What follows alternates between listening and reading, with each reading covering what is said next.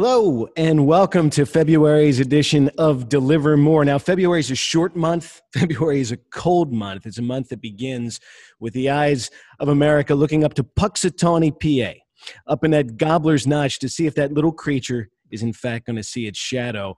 We don't know about that yet, but the two gentlemen I have with me today cast a long shadow here at Intech. So I'm really, really happy to welcome these guys. Mike Patterson is with me again. Hello, Mike. Hello, Nick. Hello, Tony. And we are so excited for our guest today. Mike introduced Mr. Tony Abatto. Tony, welcome. Thanks for being here with us. Well, thank you for inviting me. We appreciate you making the trip up. We've got to get this going. Today, our edition of Deliver More is called Sales Uncensored. So we're going to take you behind the curtain into the life of a career salesman. And I've got to tell you, I'm really excited to learn a little bit about your particular journey, Tony, through this business. So if you could get us started today, could you tell everybody just a bit about yourself? Let's start way before you got to Intech, though. Okay. Journey sounds ominous, but it is journey.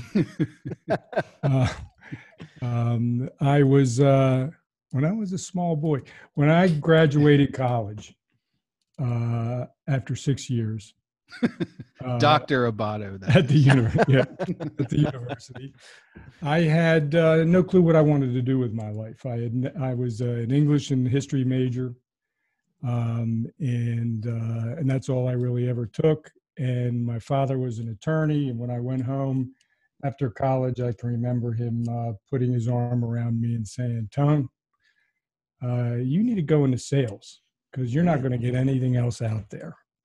So he got me interviews in Xerox and IBM, because he had old fraternity brothers who were big there, and they were sales guys. And I was offered jobs there, and I took Xerox, and it was the best move I ever made as it relates to a sales career.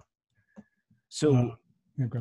Did you have any other roles, or you just went right into sales from graduating? Back in that day, in my journey, the way they did things was they would hire pledge classes for each branch, 10, 12 sales guys, and their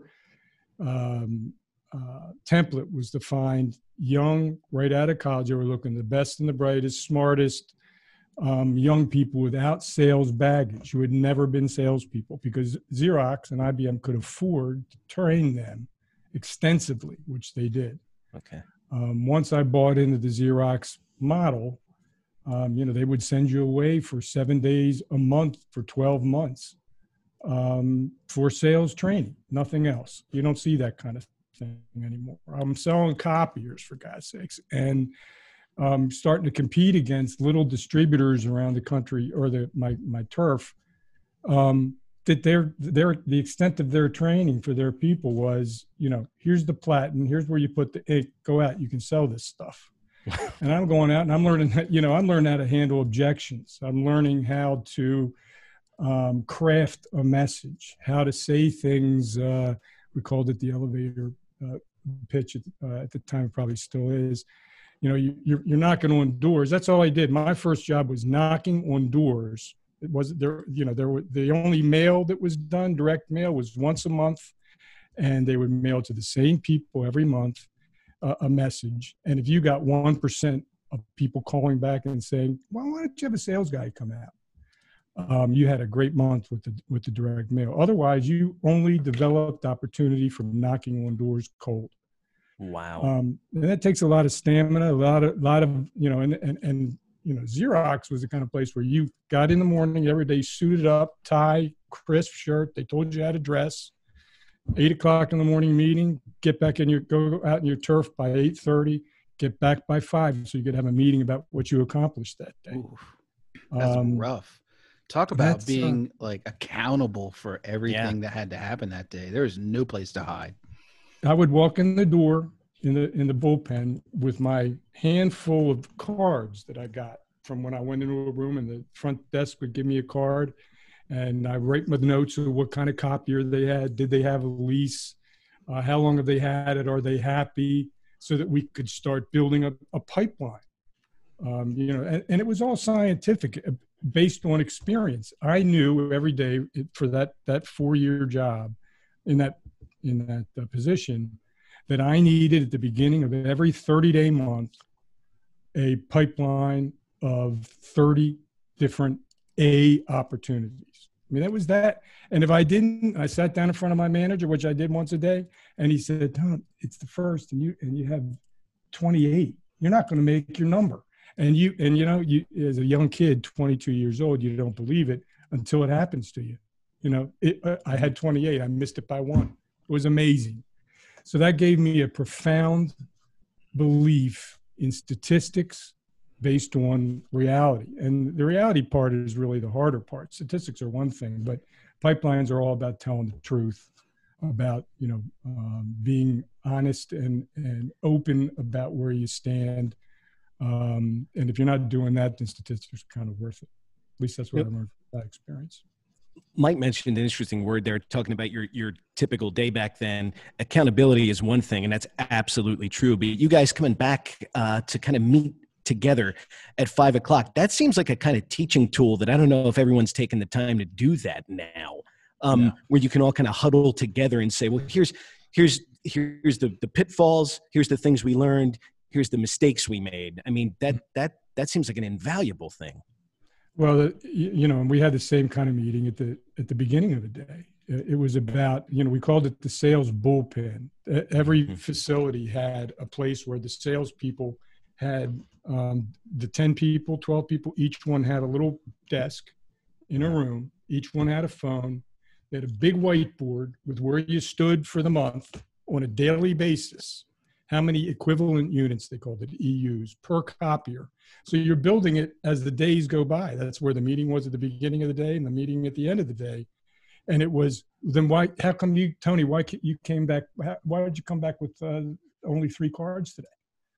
I went to the Rusty Scupper at noon and never left, or come up with, what happened that, I'm just not getting any activity. When I knock on the door, they just shoo me out.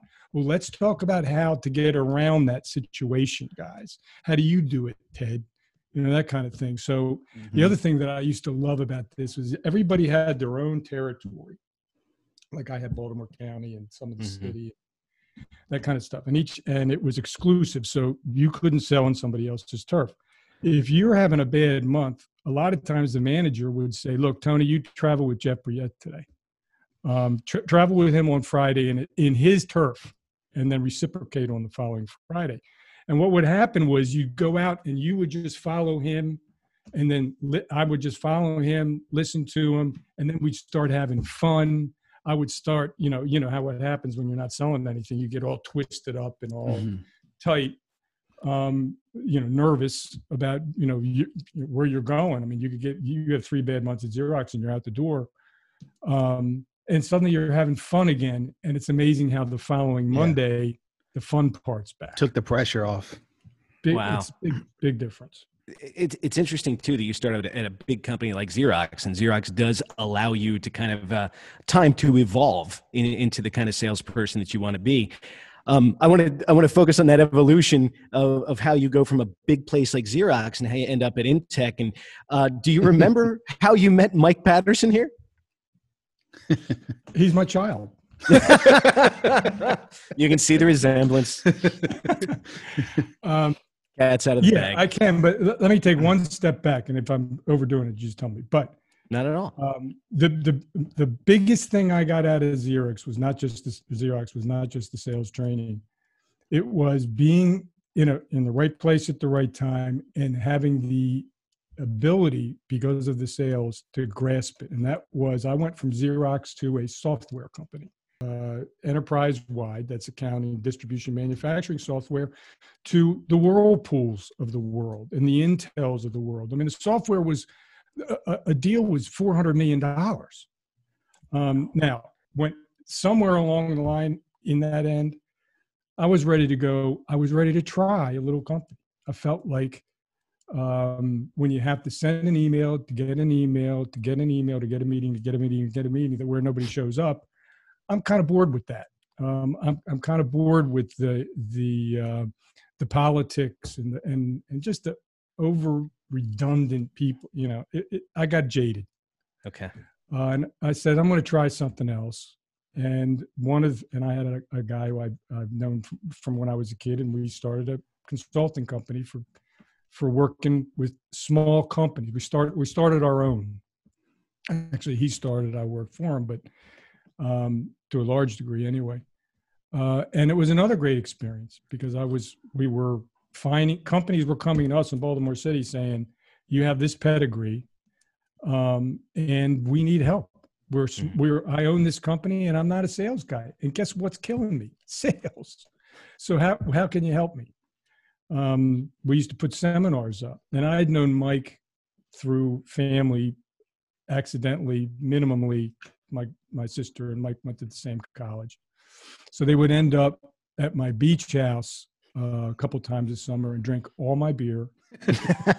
Doesn't sound like you, Mike. End up pissing me off.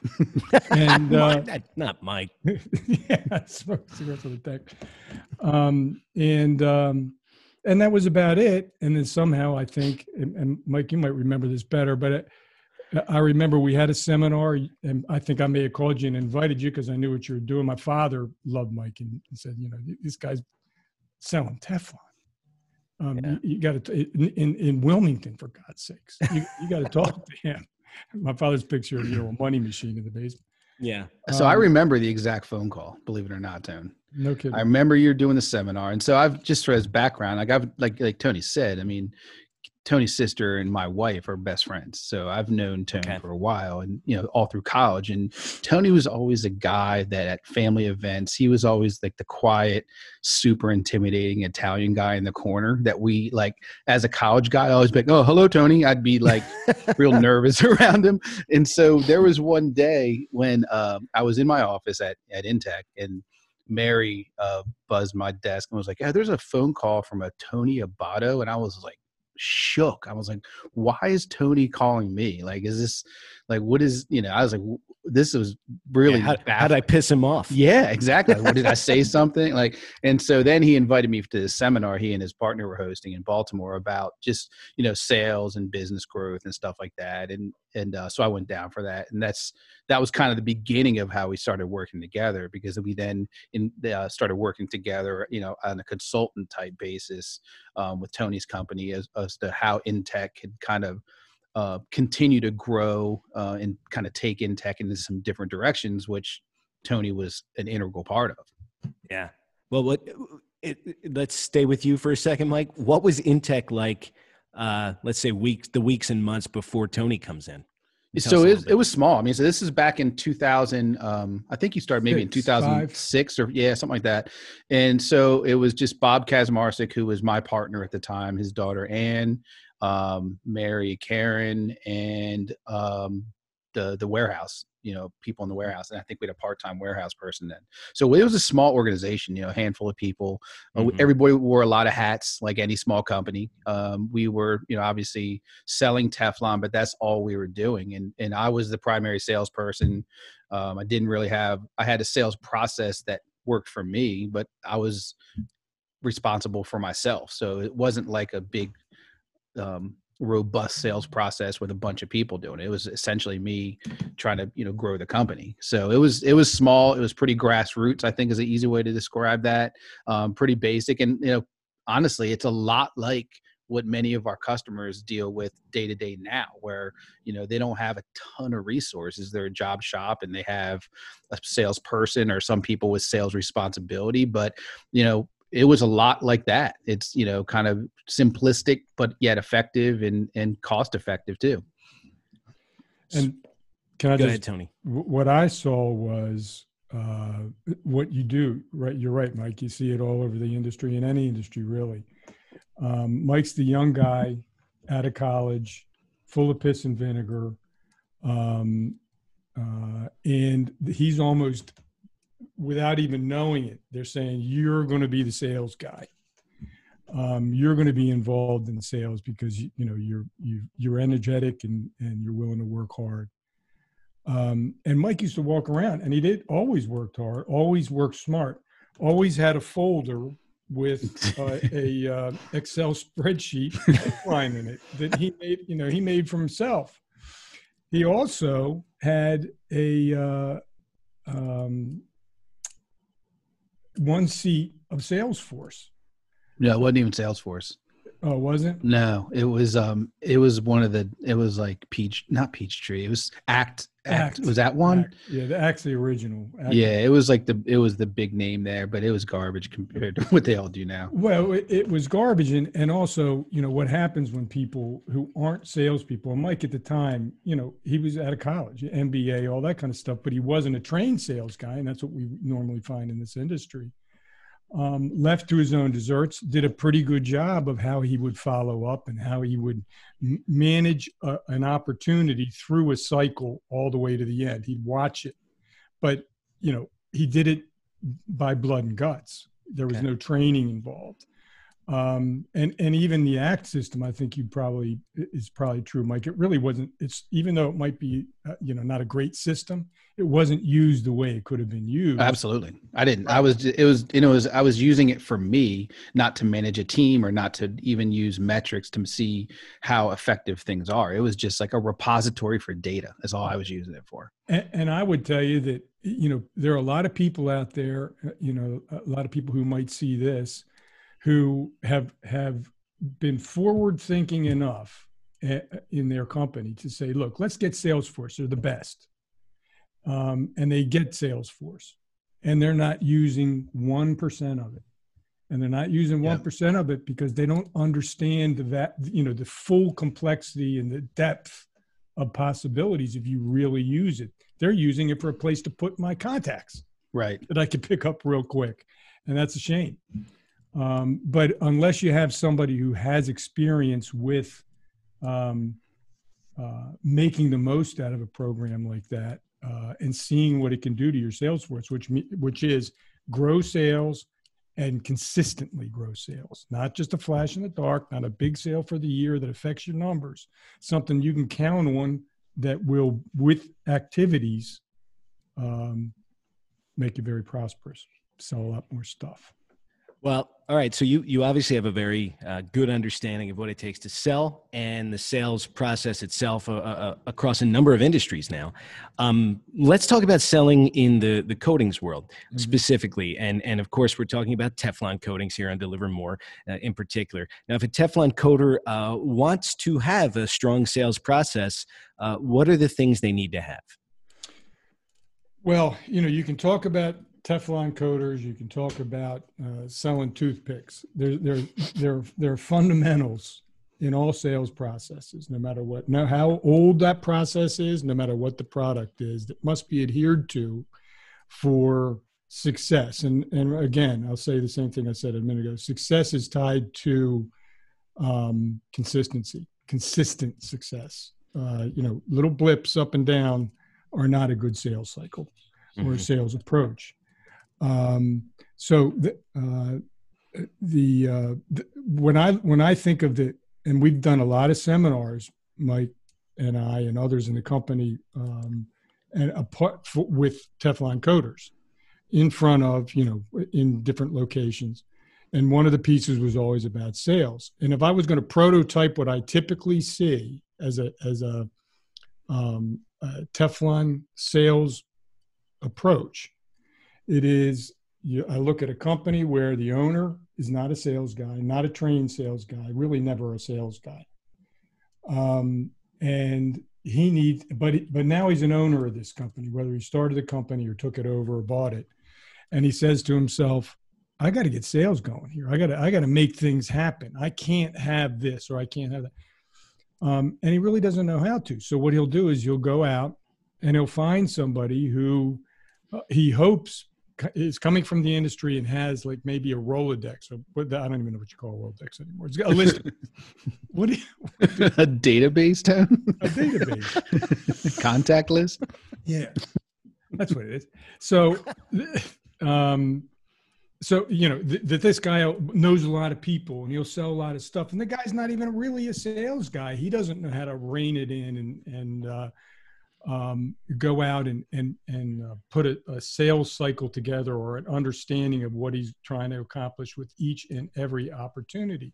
He doesn't know how to develop opportunity. Or maybe the company says, I have a son like Mike was, I'm going to let him be in charge of sales. And that guy's not a sales guy. But you know what? I always go back to, most people grow up thinking they can be sales because they minimize the complexity and the difficulty of being a sales guy. That's it's because your mother has been for years saying, "Oh, that Tony, he can be a sales guy. He's funny as heck." It has nothing to do with humor. It has to do with working hard in a process that you've got to, working hard. A lot of people work hard and never get anything done. This is working within a process that is proven or developed over time that, you can take somebody from, "Hello, hi, I'm Joe, and I'm thinking about Teflon," to, "Oh yeah, Teflon makes a lot of sense for me here. It's a no-brainer. I'm going to start using it." Right. And there are a lot of steps that you have to have through that kind of thing. You just can't, you don't say, "Joe, give it a shot," or "Joe, buy X." You have to go through a process. And what does that process look like? Joe's got to be introduced to the product verbally, maybe by, taking him to another shop, maybe by showing him how it works on the same thing, maybe by saying, "Joe, if I could give you an amount of Teflon for you to coat and you could test it on what you're looking to buy it for, would that be a good test?" Those are the kinds of things you build into a process with any given prospect. Nick, I think early on, one of the things that Tony did that really, really impressed me and taught me a lot about sales, and it's the type of things that are still part of the fabric of what we do today, is that Tony's a master at asking questions to understand how everything works. So Tony came into this with a tremendous sales background, but didn't know jack about Teflon or what the Teflon process should really look like. So the first part of time of us working together was a lot of Tony and I sitting and Tony being like, "Help me understand this. Who's that? Who's the real decision makers? Who has value for what? Who are the influencers? How are the companies set up? Why wouldn't this happen? Why wouldn't that happen?" A lot of what ifs, but what it really did at the end of all that time is Tony now was able to take a big mystery and turn it into a clear process that said, "Okay, so here's the things we need to find out through every call." And, you're not going to get it in one phone call. It might take 10 phone calls or 20 phone calls, but here's the things we need to find out. And here's the steps that need to happen to go from the first contact with somebody that might be interested in a Teflon coating to actually sending a gallon out of the warehouse. And that was something that we didn't have before. I was doing everything by gut feel, and and it was fine. It worked out, but it wasn't a way to be repeatable and scalable, and the way to bring new people in and say, "Here's the process. Here's the way you need to do this job to be successful." And that's what Tony really, when we talk about the process, it was taking his decades of experience and applying it to a vastly different world, but where the principles are all the same. Like Tony said at the beginning, you can sell Teflon, you can sell toothpicks. And he's right. The process is in general going to follow the same path. There's going to be nuances that are different, obviously, but it's going to be the same. And Tony's just super adept at understanding what that should look like and then customizing it for the world of Teflon. It's tough. I can't imagine having to learn the ins and outs of Teflon. I know my sales. I've got it down. It's a line in Arthur Miller's play. It's selling is selling, but you've got to fit it into this avenue where you have to have a lot of technical product knowledge. How does that work with the sales process? You do have to, somebody has to have that kind of knowledge about the product, but and the reality is, I think we have a tendency to over complexity things or make things overly complex. Sure. There's no need to know the binary code of Teflon. There are 4 or 5 or 6 things that anybody cares about. How long is it going to last? How hard is it to put on? What are the steps I have to put on? What on my line? What kind of equipment would I need? At what temp? All those kinds of things. I've always, I remember my first manager said, "Look, we're going to develop a way to handle all objections. We're going to develop a way to handle all requirements in the products we sell. At some point, you know them all. At some point, it's quantified down to 9 or 10 things. Over time, you can build that into your sales process. I've covered these things. This guy should be ready to buy or not to buy. You know, sometimes it's as important to qualify somebody out as not a buyer as it is to qualify somebody in. But you do that throughout the process. Right. It's, I just, you know, and Mike will tell you, I have this tendency to minimize complex, you know, to maybe think things are a little simpler than they really are.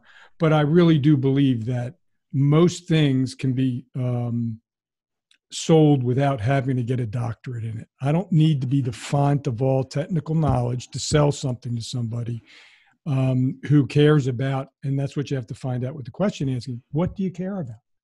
You know, what's going to make you buy this stuff? What's going to make you not buy this stuff? What's the big thing that you would say, I can't do it because of that? It might be, Elvis might be leaving the building right there. Yeah. You know, there's a kind of comes down to one thing, Tone, and this is early on. I kind of knew what this was, but you put the term around it for me, which is you have to learn how to speak the language of the industry, no matter what you're selling. So in the world of Teflon, it's a lot of, you know, scientific stuff and performance data and things along those lines. But you need to, as long as you can understand what people are after, and you have you have to have at least a minimal base knowledge to be able to understand what they're after and be able to talk about what the products can do that might fit those needs. But at the end of the day, we have the resources either in-house of people that know more, or with our partner Chemours, where if a question gets too hairy, we can go to them, or we can bring them in for a meeting, fly them across the country, have a phone call, Zoom, whatever it's going to be. You know, Tony's right. I mean, we don't have to know every answer to every question within our walls. We have to have access to that data, and we're not too proud to say, hey, that's a great question. Give me a day and I'll get your answer for you. I think that's a tremendous thing that Tony hammered onto all of our salespeople. Don't bullshit people. If you don't know the answer, say you don't know the answer, but follow up and get the answer, because if you don't do that, your credibility shot for yourself and for the company. So, you know, kind of in summary, I mean, that's a big thing. You don't have to be a chemical engineer to do this job. In fact, if I look at all the salespeople at Intech, we have one chemical engineer in the 28 years Intech's been around. Wow. Everybody else has a variety of backgrounds, but we make it work. Well, and you have a collective wealth of experience, and you just brought up something. I very much have a novice's grasp on a lot of this stuff, and you learn some gems over time. Something that was just brought up, I want you to talk a little bit about, because I think our listeners will enjoy hearing this one in particular. It struck me like out of the blue. Tony, you said qualifying out is just as important as qualifying in. If we could talk about the why behind that's a huge takeaway from listening to this Deliver More. Well, think about when you get up at the beginning of a day and you start your day. And if you were dark, like my grandfather, and thought about things you would look at it and go, I don't have much time today. I got X number. I need to be resourceful, and I need to spend my time wisely to meet my goal. Mm-hmm. Why would anybody want to spend time on a loser? Why would, if you know going in that this is, or if you find out that the opportunity is not a good thing for you, why would you want to spend your time or effort? You don't want to put a round hole in a square peg. It's actually being not a good person to sell something to somebody he doesn't need. But even more importantly, why waste your time? Because it's going to take longer. You're going to have unhappy customers. I'd much prefer to get them off my list and go to the people who need my product, or that I need to ferret out whether or not they need my product. One that we call, and we do it here, is the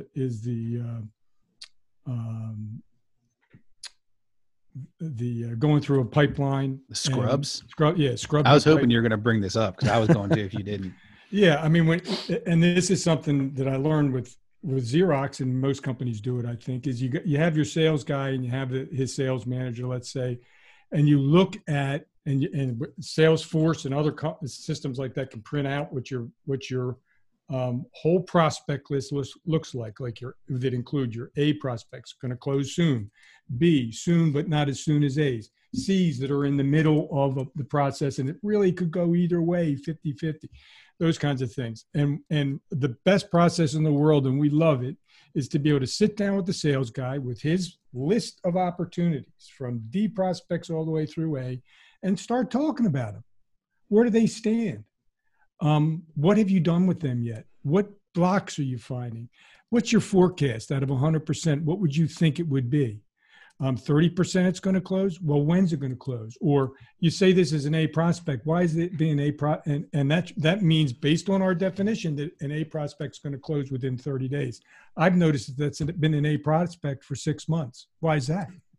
You're looking for reasons to take things off of the list. So that you can, move on. And the reason for this is sales guys, and we're all guilty of it, get attached to certain companies. They don't like reality. It's understandable. I remember days when at Xerox where I almost didn't like to get the sale because I had to take them off my pipeline. I mean, that's bizarre. That's twisted. That's a sickness.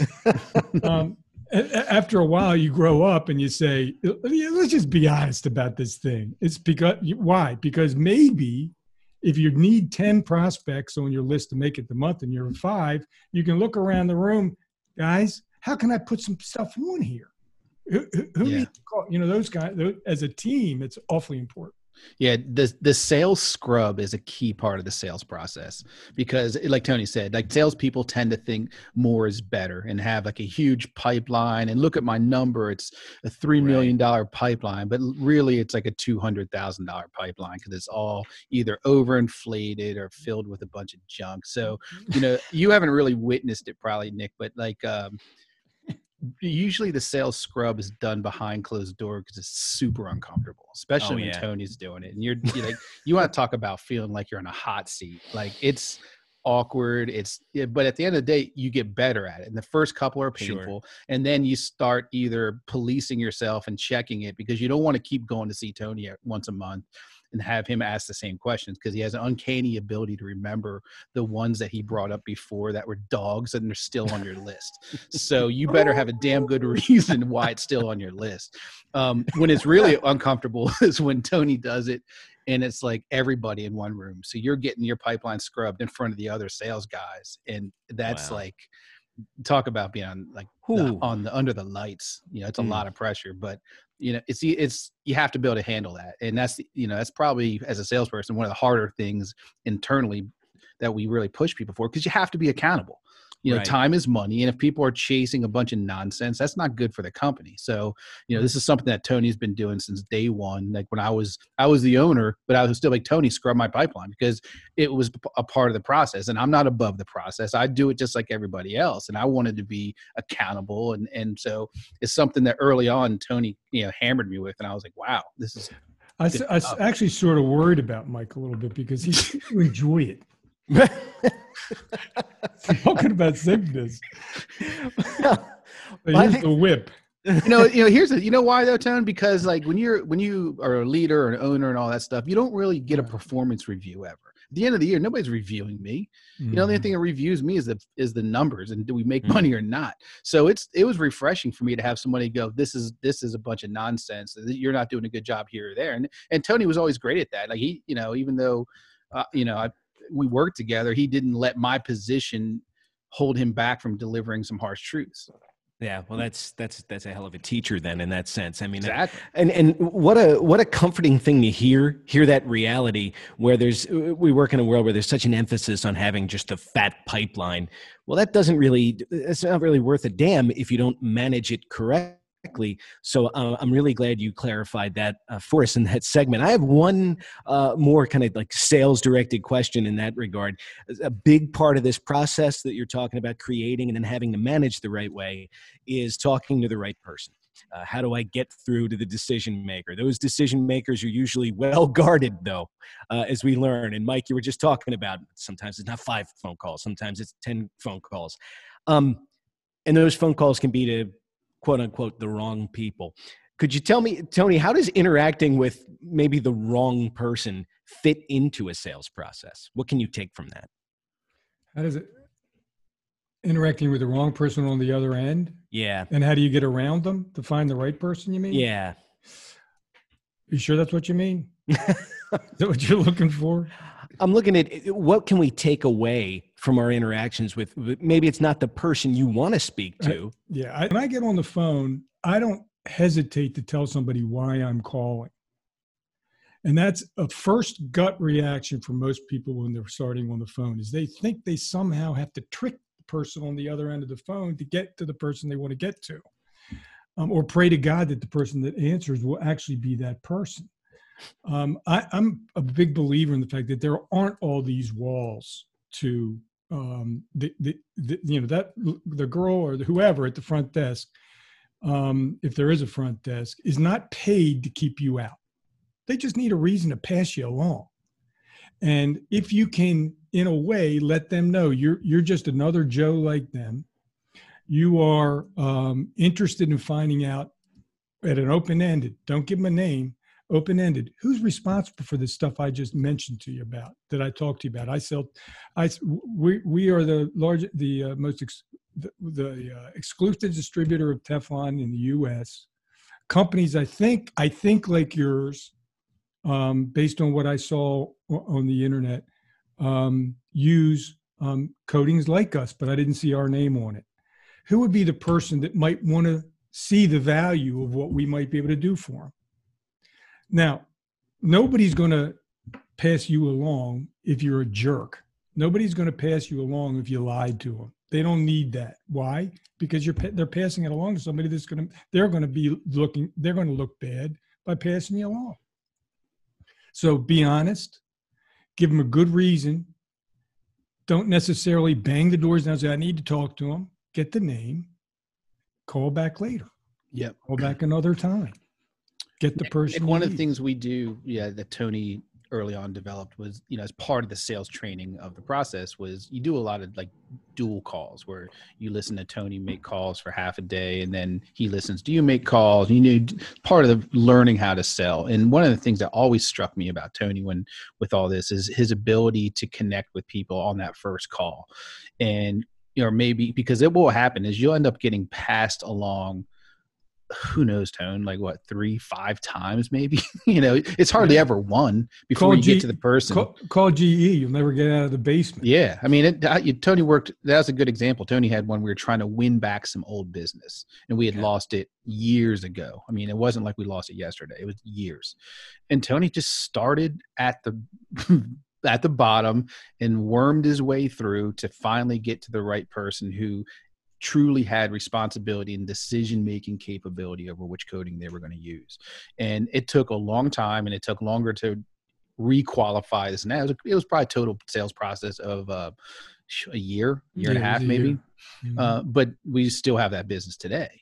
And, But the thing that always impressed me, getting kind of back to where I want to go with this, was like, you have to build, as Tony said, to win that person over and justify them not ruining their name and passing you along. And so Tony, it's almost like chameleon-like, you're talking to some various people at various levels, and you have to be able to connect with them in order for them to feel comfortable with you and confident that it's a good move to refer you on to the next person in line. And that was something I had no idea of, or I had an idea, but I didn't have an appreciation of how critical that was in the sales process. And that's a huge, huge factor when you're trying to work with big companies. A lot of older people like to be mentors. A lot of older people, if you come to them and say, look, I'm just starting out. Yep. This is my job. I need one thing from you. It would, and tell them what that thing is. It's amazing how lax people can be when they just feel like all they're doing is helping somebody out. You just have to find the right buttons. His partner was an older guy, and he might put me on certain projects as we try to do different things. And a lot of it was finding out the information we needed to do to decide whether or not we needed to do it. And he came back one time to my office and he said, how in the world can you stand this job? And I said, what are you talking about? He says, you say the same things all the time. And it's the exact same wording. And I said, because it works. Because I've found something over time here in this situation where I'm getting to the right people, and I'm describing what we need to describe to them, and it is hitting home. There's nothing better when you're working with a sales team and you walk down the hallway and you hear out of each door the same crap you've been saying for months or years, because they have adopted it, because it works. It opens a door. It opens a conversation. That's not only gratifying, but it's a great way to start building a team that gets you where you want to be. Or they just see you coming and start regurgitating the stuff you've been saying, one or the other. Thank you, Mike. Well, look, I think it's an important point too, to approach people. It's a very humanistic thing. Understand that person on the other end of the phone, go from there. You can take something from everybody that you talk to and kind of, you're in the trenches together, for lack of a better term. And I think having that frame of mind works. I'll start off a phone call with, "Hi, I'm Tony Abato with Intech Services. Yeah, I'm a sales guy, and I'm looking," because get it out of the way, because they smelled you coming down the pipe. You were on exit 22. You weren't even off the ramp. It's and they true. Smelled you. Yeah. Well, since we're kind of in a place now where we're discussing the people that we interact with and that we work with, let's talk about that a little bit. Let's talk about the people. Let's say you're a coding company. You've got your sales process down now. We just addressed it. You're ready to get your salespeople to work. Here's a question, though. Can anyone do it? Are there certain things that you, Mike, and you, Tony, look for in particular for a good salesperson? Well, let me.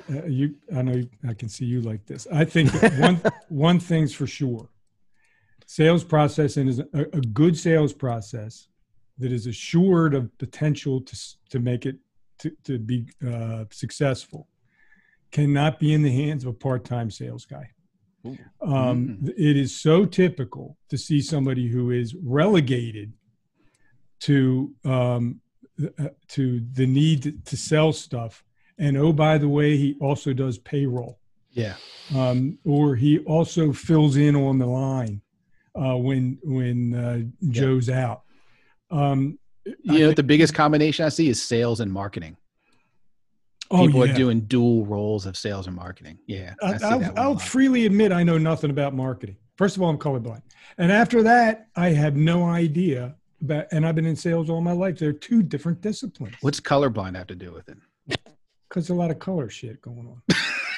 Yeah, come on. There's a lot of color shit going on, and we need to figure that out. I think the one thing that we've seen a lot of, and we had people that were part-time salespeople here that would be dual roles, small company or multiple hats, and what they always end up doing, because sales is hard, and sales will wear you down. And so what always ends up happening is supposed to be a 50-50 mix of sales and marketing, ends up being a 5% sales and 95% marketing, and it happens all the time.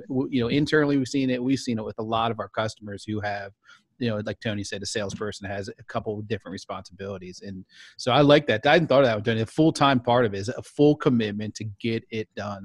That's a good one. That's really well said. If you have 15 things to do in a day, and one of them is make 10 dials to see if you can get somebody new, that'll be number 18. Yeah. You'll never get it done. And people, it's the first, because you got to get your thing together. It's a mojo. Well, and that's where the CRM helps, because you can look in there and go, hey, see, because some days there might be that somebody's like, hey, this conversation went super long and I had a bunch of follow-up. I only got 9 in or 7 in. Like, okay. So I see the next day you only got 4 in. Like, so it's really interesting, because in CRM you can track that. And it just really takes things away for people to hide behind, because it's out there. And one of the reasons that most companies don't have full-time sales. It's one of the questions we learned to ask really early on. Oh, you're in sales. How much are you a 40-hour a week guy? You do that? Is that all you do? We want to clarify that to understand who we're working with. But one of the reasons there aren't is because salesmanship is maligned. It is minimized by people who don't know what sales are. So they think a guy can get out of the 15 things, can pop in 10 cold calls in a day, and we'll start seeing activity. They have no idea that they don't have a shot at getting it done. So it's the effort is a failure. So it's not really about having the I guess years ago it was the little black book. Now it's your database, like we talked before, or picking a top guy from somebody else in a familiar business. There's more to it as far as good and bad sales. What are the characteristics of someone good? Let me throw a couple out, Tone, and see, like, you run with them too. So one of the things, like one of my rules internally that I can use to gauge whether a salesperson's going to make it or not make it at Intech. And I can figure this, I say this is 60 to 90 days. I'm like 100% on this too, is whether they ask questions, both to the customers they're talking to or to the end users, or engineers, but more importantly to me or to Tony or whoever's training them. Because if they're not asking questions, it just means they're not getting it, because no one gets selling Teflon out of the chute. And the people that don't ask questions are never connecting the dots, and they're never going to be successful. So my first barometer of if somebody's going to be a good salesperson or not, is are they asking questions, and are they confident enough in their own ability to say, hey, I don't understand this. Can you go over this again, or whatever it's going to be. But the ability to be able to check yourself and to check your ego at the door and say, I don't get it. Help me understand this is tremendously important in being a good salesperson. Rocco Bognet, I'll never forget it. I'm vice president of sales at the time. I have an office at the end, and I hear on a Friday afternoon, he's flying in from East Jesus, and he is sweaty and beat up. And he stops off at the president's office and says, hey, can I, and he starts rolling out his digitizer, and he puts the president's probably half looped already. And this guy sits down and he says, can I demonstrate this to you and you can tell me where I'm going wrong?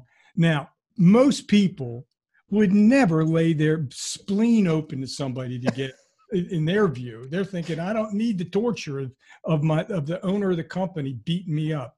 This guy made it a point. He knew he was going to get better, but he had to open his spleen first.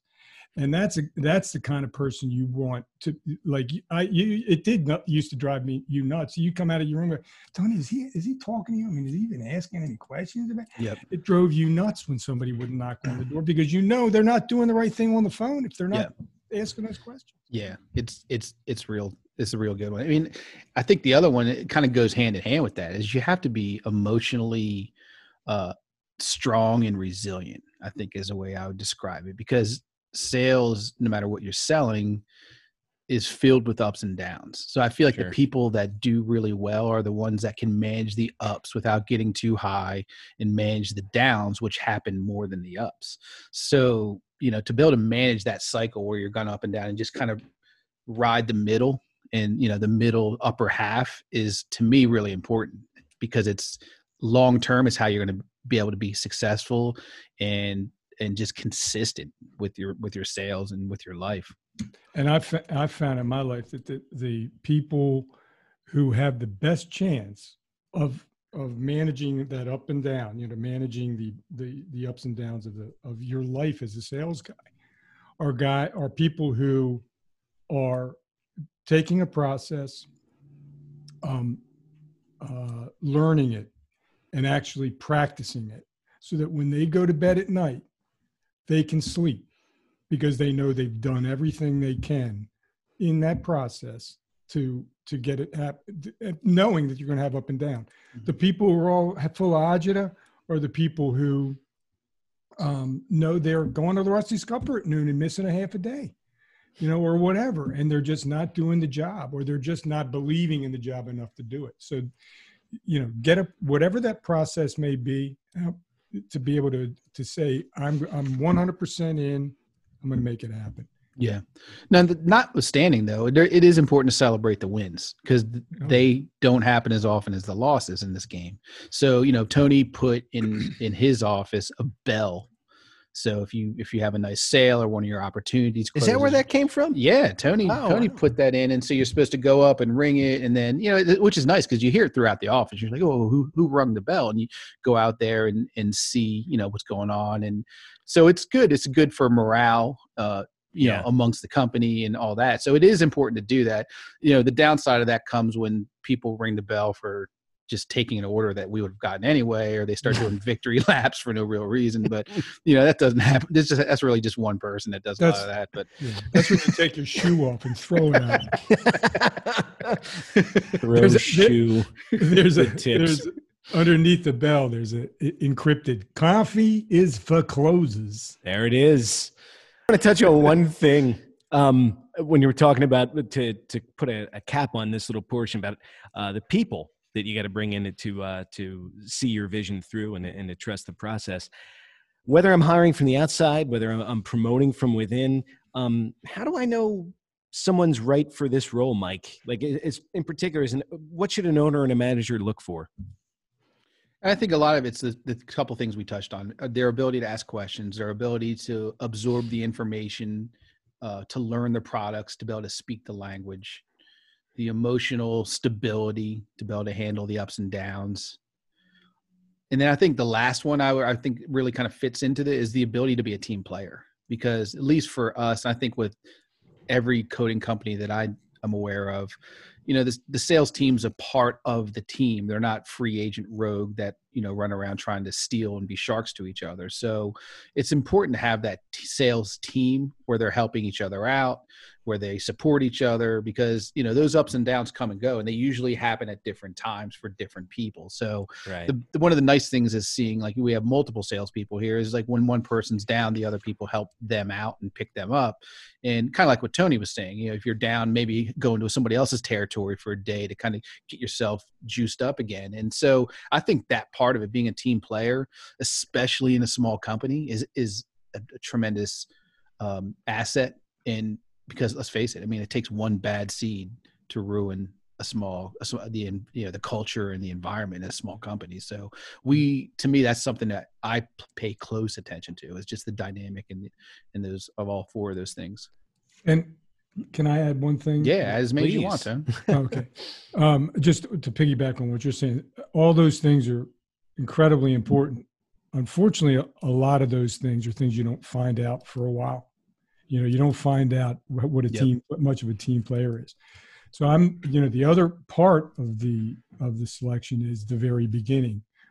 What kind of person are you looking for who's sitting in front of your desk to be interviewed before they go to the next step in the interview process? And for me, it's always been, I'm looking for somebody who is driven, obviously driven, based on what they've done in the past, on their resume, as well as the way they present themselves. I'm looking for somebody who I could grade as being intelligent, somebody who's articulate, somebody who can speak the King's English, somebody who cares enough to get dressed up when they come in the room for the interview. It is amazing how many people who have issues with those kinds of things, and it's because there's been nobody to train them, nobody to tell them. I'm sure my father, when I was interviewing, was saying, "Tom, put a suit on," even if I didn't know it. But at the same time, if you have those basics, at least you have a beginning to find out they're worth the test of hiring to find out whether they're a team player, whether they can resist the lows and the highs. You have to have some sort of qualification to get them past the interview seat. Tony, you said something at the very beginning of the episode, which I want to make sure we don't forget, which is hiring someone that doesn't have sales baggage. And that's something that you've always emphasized with us, is because, it's hard to train salespeople. It's really hard to break bad habits and then retrain them to do what we want them to do for a process that we know works. So that's another thing too, is understanding what their background is. And just because someone has a sales background doesn't mean they're going to be a great fit for your organization. Yeah. If you're I've often position that if I'm looking for a X, and I have two candidates. The one candidate has been in the X industry forever selling, and the other one hasn't at all. I'm often inclined to go to the other. Yep, you always have.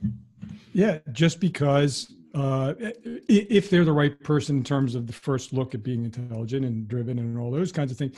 Because intelligence is, you can get to the nuts of it pretty darn quick. I think everybody believes the job they do is the most difficult thing in the world. It's not. And I'd rather have somebody who doesn't waltz in here with some preconceived notion that maybe, they're going to kick ass because they've been doing it for 3 or 4 years. Right. So, one thing that we've had success with that other people could try for themselves is to use interns or part-timers. And, you can see pretty quickly after a month or two whether they have the chops to do the job. And then it's an easy transition, potentially, if it's a good fit for everybody, to pull them into a full-time role. So that's one way to kind of, and I know it doesn't fit Tony's model of being a full-time person, but a college intern is, it's a kind of a nice little proving ground just to see if they have the basics to be a good fit. And there's colleges everywhere, and there's kids that are always looking for money. So it's one tool you can use. Another thing that we've done, and is usually when we're trying to hire a salesperson, we'll hire 2, knowing we're probably only going to keep 1, because usually one of those 2 is going to fall off the map and not ask questions or do all those different things that we talked about before. And it wasn't until this last wave of hires that we actually kept both. It was Patrick and Tyler. That was the first time we've ever kept that. Both of them have made it through the gauntlet of the Intech training program. When you think of a gauntlet, when you think about it, Xerox and IBM and those companies from those days, they hired 10 or 12 people in each branch right out of college. And they trained them, and it was extensive. But you know why they did it? Because that was the best kind of prototype, but they could afford to do it because it's expensive. Most small companies can't afford to hire people right out of the cradle and train. They'd much prefer to find a guy who's 50% there, 80% there, or an old pro. But there's good and bads on both sides of that story. Yep. True. If I want to go here because I'm intrigued with you were selling for Xerox, Tony, way back. Sales has changed a lot. I wore sandals and a tunic. Sandals and a tunic. It was so far back. Let's see. The pyramids are in the distance. You got your sandals on. Look, I know it's just the contrast from selling for Xerox to selling industrial coatings now.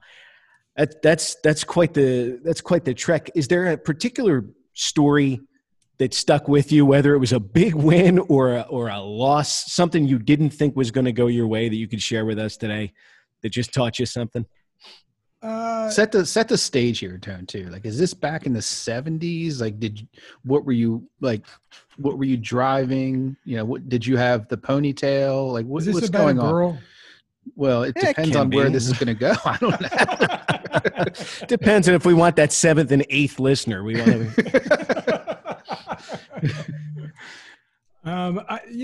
If it's a sales example, I would say I had an opportunity with a rather large company selling software,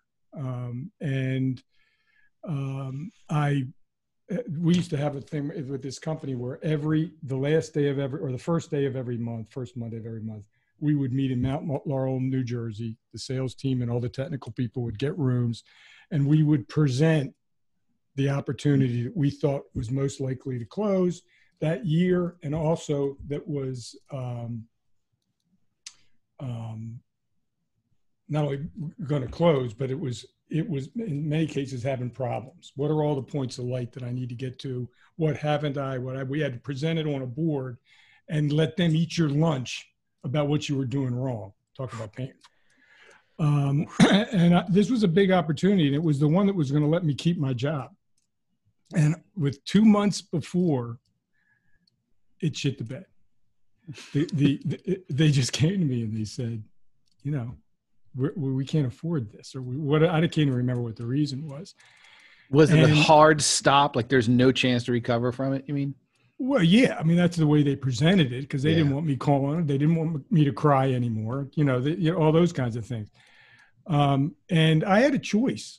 I could have walked, and I didn't. And I went into my supervisor, and who was the VP of sales at the time, and we formulated a plan where we literally went back to square one. We didn't have an appointment. We knocked on the door. We prepared something for how, based on what we knew, what we thought we could come up with. And that, and by the grace of God, and just the coolness of my guy, we pulled it out of the fire. And wow. I think a lot of times people on that up and down, get so muddled in emotions that they don't keep on trying. Yeah. And there's always a change. Just be professional. You can't beg and stuff like that. But well, the other part of that, Tony, is that you had the courage to go and like to your supervisor and say, look, this thing might be dead. I think it is dead. What do you think? And whereas a lot of people go and hide from that and just, let the failure happen. Like you weren't, you had the resilience to go and the humbleness to go and say, hey, I need help. Maybe we can save this, there, we can't, but you're honest about it. Yeah. I mean, for me, I guess in my mind, there were no options. There are a lot of people who just hide, which isn't good either. But, yeah, exactly. Yep. Well, look, guys, I have a couple closing questions. I'm here with two big, proud Ravens fans, right? Mm-hmm. We're all hoping Lamar gets better. That's one thing. Let's go. If you're a fan of the game, you got to be a fan of that kid. Unfortunately, it's coming up in this month. We got the Super Bowl. We've got Tampa Bay, as they're calling it, as disgusting as that is, going against the Chiefs. Mike, who's winning that game? I think it's going to – do I need to go score or just a winner? Give me the winner. Kansas City. Kansas City. Yeah. Tony, looking at the league, you think Kansas City's got it? I definitely have. I think they do. I think we saw Brady's rotten second half. Yeah. We know what he's capable of. We know he's capable of, and we know, he's still 175 years old. It's got to break, and this kid is just too good. Yeah. I think they're tough to beat. Yeah, as painful it is for Ravens fans to see, because Mahomes is basically the next coming of Tom Brady in terms of, just dominance and really, really good. And it's going to be a thorn. Yeah, he's a thorn in the Ravens' side. Smarts. So, yeah. Yeah, you can't teach what that kid's got. You just can't. Then I've got this scenario, too. This was sent in. Tony, it's a Super Bowl party. There's no pandemic, okay? You're going to a Super Bowl party, but they say, hey, make yourself a sandwich. Meats, cheeses, but it's all boar's head. Do you politely decline, or do you force yourself to eat a boar's head sandwich? No, I raise a ruckus. I say, what are you thinking? I mean, that's the right answer. That's the right answer. Ding, ding, ding. Give Tony 5 points. It's called shame the son of a bitch for even thinking of doing that. Tony, if it's your party, where are you getting the meats and cheese? What's on your meat and cheese tray at the Abato house? Always, if we're doing what, like panini? Whatever. It's your world, Tone. You tell me. Set it up. If I was doing panini. Panini. You got the bread, and you have to put oil on it. And what you're going to put on it is you're going to put I make a 3-meat sauce, red sauce. So I do that like where I would do the mayonnaise on both sides of the bread. Mm-hmm. And then I put, and it's got 3 meats in it. It's got sausage, beef, and veal in the sauce. And then I Parmigiano Reggiano. And you can do it in whatever order it's too personal to even suggest what order you do it to somebody. They got to come up with it on their own. But it's provolone, it's gabagool, it's prosciutto, and it's mozzarella, provolone, and then the 3 meat. And then maybe if you're feeling frisky, you might put some vegetables on there like red peppers. Where's your source? Do you have a spot that you go to get all these Italian specialties? Yeah. The key is with a reminder about the boar's head bullshit. There are 2 left in Baltimore, Pernacchia's and was Mastaloni's. That's the one my family always went to. It was an old man. They were both from Italy, a man and his wife. And then when they died, some chain bought it, Boar's Head in the cases. She used to have wheels of cheese this big. The old man, he was the only one who was allowed to cut the cheese. Yep. I mean, because he knew all the kids in the neighborhood that were working there would screw it up, and that nothing angered him more than that. So he had the knife and he had the wheel. Today I go to their proteges, and it's called Savona's in Bel Air, and they're a good, nice Italian family, and she's just doing a great job there. Wow. Awesome. Nice. Awesome. I had a place, my uncle, full disclosure, I had a great uncle who went by the name Fish. So in Little Italy, Johnny DiFrancesco was just known as Fish. Nice. And my uncle Fish, some yokel famously asked him, "Why the hell you drive all the way up to Philly to get your locatelli at DeBruno's?" And he just looked back and said, "Why the hell wouldn't you?" You know, that was the simple answer right there. So I can concur there, Tony. If you could do this for us, I don't know if everybody knows. You know, everybody knows you got the recipe for putting together a killer sales process and a team. I don't know if everybody knows that you've got the recipes. You've got the Italian recipes. You've made your own cookbook. I find that so fascinating. I love it. Is there a particular dish that is your favorite to make? Ooh, good question. Favorite to make also is what does my family love the most? What makes them just weep when it comes to the table? And I think their favorite today is my seafood lasagna. Yeah, that's a classic. Because it means it's special. It's holidays, and you have shrimp and scallops and a balsamella sauce, and that's in your cookbook, I'm pretty sure, isn't it? I've made that before. I'm not sure if you gave me the recipe or if I saw it in your cookbook. Yeah, I'm not sure. And when it comes to the table, it becomes Christmas in the room. It just, the lights, you know how lights kind of fade out, like when you're crying and you see through your tears, you see absolutely. It's Christmas time. It's a cinematic moment. Yeah. So you're saying people actually come to tears when you bring that seafood lasagna out? Weep. It's special, right? Especially if it's once a year. I remember my grandpa made wedding soup one time on Christmas. So when it's right there, that presentation, you do want to weep looking back on that. That's outstanding. Thank you. And look, if I could wave a magic wand and everyone was healthy, we could travel freely. Would Italy be first on your list, Tony? There's no doubt. I want to go nowhere else. And one other story: when I was a kid, my grandparents spent the night at our house for Christmas every year. Christmas Eve, they would get there, and they made ravioli. So they would make raviolis for the next day for the Christmas dinner. Right. Mm-hmm. Christmas Eve, they would stay up all night, just the two of them, two little old lady or old man and old lady. And they would just talk, and they'd be real quiet, and you'd hear the spoons doing this when they're mixing this, and the cranker. Shots of Anisette. They didn't drink all that much. At least the old man didn't. I think that you knew of. Maybe my grandma. Yeah, I think my grandmother was hitting a little bit, but and then when I'd wake up in the morning, they'd be asleep. They couldn't even make the opening of the presents because they'd been up all night. But there was this fine dust of powder of flour still left all over the kitchen from where they made the raviolis. It was so nice. Oh, they didn't clean up after themselves? No, that was my job. Mike, where's the world's yours? We're healthy again. Where's the first place you're going? Definitely an island somewhere, probably St. John in the Virgin Islands, U.S. Virgin Islands. That's our spot. Yeah. Beautiful. Beautiful. Well, look, I've loved this one. I can't thank you, Mike. Tony, thank you so much for joining us today. We really appreciate it. There's been a lot of great conversation here on Deliver More on Sales Uncensored this month. So once again, thank you two gentlemen.